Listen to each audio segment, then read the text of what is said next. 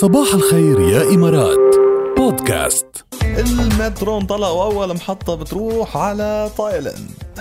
يلا بتايلاند الوضع يعني جميل بيئيا. هلأ عاملين شغلة بيئية كتير مهمة. مترو الأخبار.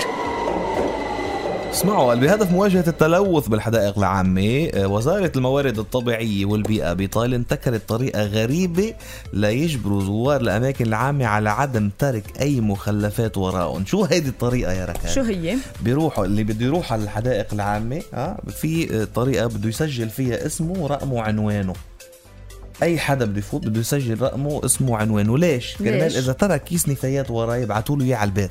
ايوه ليك شو حلو. وبلشوا يطبقوها فعليا. وزير الموارد الطبيعيه والبيئه بتايلاند يعني عبر صفحته الرسميه على فيسبوك صور صندوق قمامي تركوا اشخاص مرمي يعني باحدى الحدائق العامه بالبلاد، وعلق وقال: صندوق قمامه جاهز للارسال بالبريد لاصحابه الذين نسوه في حديقه بالبلد يعني. وعم بيقول انه اي حدا اليوم بيترك نفايات وراه رح تنبعت له نفاياته على قلب البيت. حلو كتير. اول شيء بدي زقف لنا هالموضوع. هيدا أول شيء بيكون تربية لإلهم، يعني تربية للأشخاص اللي بدها تكب الوسخ بالبيئة يعني، وهيك ما تعمل حساب لشيء. وتاني شغلة إنه هني على هالإجراء القوي اللي أخدوه، يعني مش صاير قبل، مش سمعانين عنه قبل يعني. فكرة ذكية وستريت تو ذا بوينت. إنه أنت عم بتكب أوكي بنرجع نكب لك من عندك ببيتك يعني، لأنه مش منطقي. المحطة التالية. مش منطق نكون بال2020 وبعد في ناس هالقد يعني مش مدركة لحجم يعني الكارثة الأول شيء الأخلاقية، إنك تترك زبالة بالطبيعة. هي كارثة أخلاقية وبتؤدي لكارثة بيئية طبعا.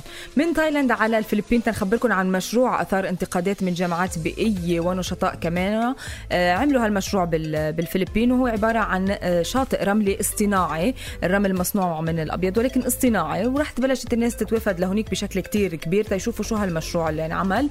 هلأ لابسين كمامات ولابسين الكفوف ومنتبهين على هيدي الإجراءات كلها، بس مش اخدين الفيزيكال ديستانسينج. قد ما تولدت ناس لهونيك وصلت وفود لهونيك بطل في فيزيكال ديستانسينج، فاضطرت السلطات انه ترجع تسكر المكان وترجع تبعد الناس عن بعضها وتسحبهم من المحل، لانه كل الناس راح تتصور يعني.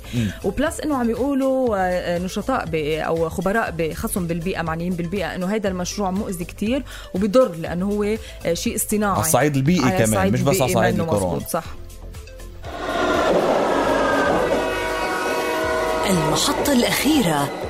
شاحن صغيرة وجهاز راوتر هو اللي عملوه بكاليفورنيا يعني يعملوا مركبات بتتصل بالأقمار الصناعية وبتأمن الواي فاي للطلاب يلي ما عندهم واي فاي ببيوتهم، أو يعني لا اللي هن من بيوت مش ميسورة كفاية ليكون عندها انترنت أو واي فاي. وانتشر صور كتير على مواقع التواصل الاجتماعي بالفترة الأخيرة بأمريكا خاصة بكاليفورنيا.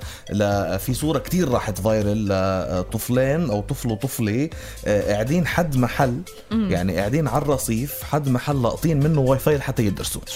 تأثير هيدي الصورة هون السوشيال ميديا بتلعب دور مهم يعني. تأثير هذه الصورة اللي راحت فايرل، راحوا عملوا إحصاء شافوا مين التلاميذ. بتعرفي هلا كله أونلاين الدرس وكله بيعتمد على الإنترنت، فراحوا شافوا عملوا إحصاء شافوا مين الطلاب أو الأطفال اللي مش قادرين أهلهم يأمنوا لهم واي فاي أو إنترنت بالبيت، وراح عملوا مركبات تأمن واي فاي لهالبيوت ولهالبيوت. شو حلو هالخبر يا جاد، عن جد هيك فرح لي قلبي أنا قريته وشفته إنه شو حلو شو فيها يعني. لسه الدنيا بخير عن جد. عن جد بعد الدنيا بألف خير إنه قدروا يوصلوا لهم إنترنت كرمال يتابعوا ويواكبوا باقي الطلاب كمان ويدرسوا ويوصلوا بالمستقبل. شو حلو. مترو الأخبار.